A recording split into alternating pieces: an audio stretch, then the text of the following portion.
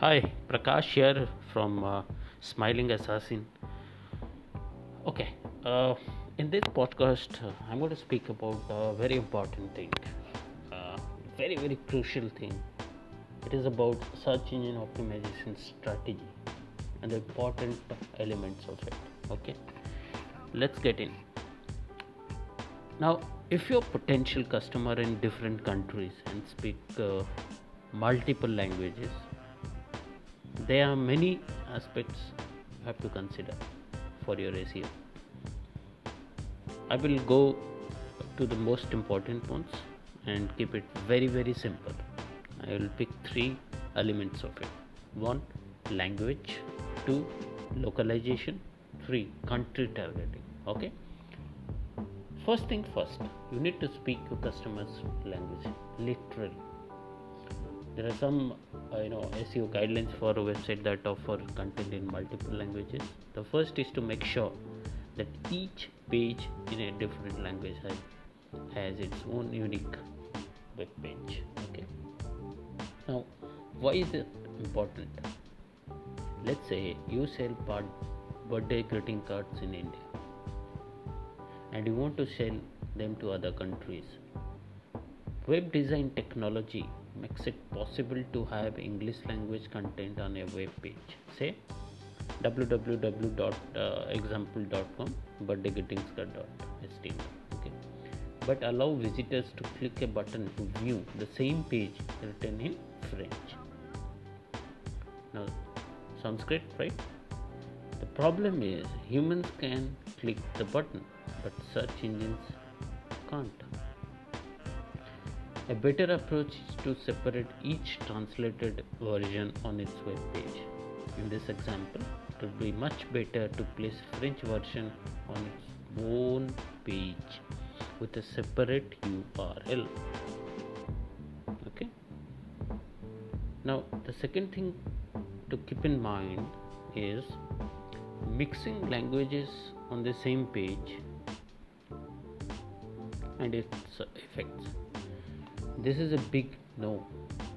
For example, when half your content is in French and the other half is in English, search engines cannot decide what language your content is in. It's better to use different pages for different languages. Next, avoid using automated services to translate your content. Have a piece of content about anniversary wishes that needs to be in French. Get a real live person to translate it for you, because technology is not has not reached there yet. Why is this necessary? Search engines don't value content generated from automated translation tools, even though page might be considered spam. Translation service may cost you a bit more upfront, but you will likely have higher quality content that can drive better results for your business. Now, if you have taken time to translate content, some search engine allow you to add language or annotations to a page. These annotations help search engines serve right content to the right person based on his or her country or language. Let's imagine you are the owner of a gift shop in India who ships customized gift item across borders. Now, you have created some great content for your Indian clientele, but you have also had the same content carefully translated into German for your market in Germany. One such page is about your Diwali greetings cards. As a gift shop, you would expect your German Diwali greeting card page to show up on a search results page for your prospects in Germany, correct? And your Indian page for customers in India. To help search engine discover this alternate content, in this case, you'd be able to add an annotations to search to each English and German page. These tags will make your pages so search engine can serve mark your pages so search engines can serve the right version of your content to viewers in their respective countries. Okay, now When you explore annotation a bit further, you will see that they can be a great tool for more advanced multilingual multinational setups that cover some of the structural consideration for adding different language to your website. But even if you don't add multiple languages, there are other considerations for customers in different countries and markets. Why don't you start by thinking about what information would be useful to them? Do you need to provide product prices in different currencies? Do they use a different system of measurement, like metric versus imperial? For example, would customer weigh your cakes in kilos or pounds? Did you include local addresses and phone numbers so they can contact you? Do you need to list your business hours in different time zones? These are all small things you can do to make sure your website remains useful to potential customers in different countries. They are also signals to help search engine understand your content is relevant to your international market. Beyond language and localization, you can help search engine understand the country you are targeting. Okay.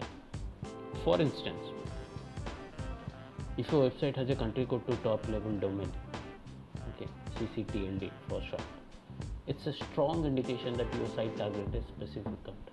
For example, an example of India site with CCTLD would be www.supergiftshop.co.in. Okay, for Germany, that site might be www.supergiftshop.de.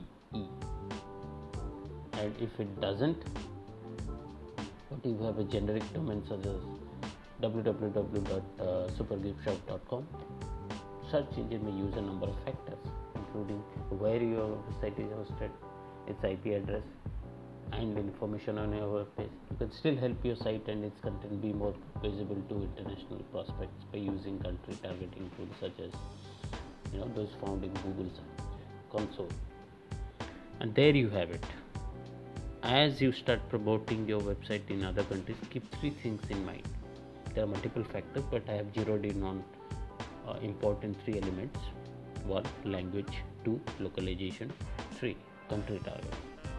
If you do, and you can adjust your website and SEO strategy to make your website an international success, make sure check out these three factors. I hope this podcast has been useful to you. If you have any queries on international marketing and branding and SEOs, you can drop me a mail and contact me. I can help you. I will come back with you with another episode of podcast. Until then, goodbye.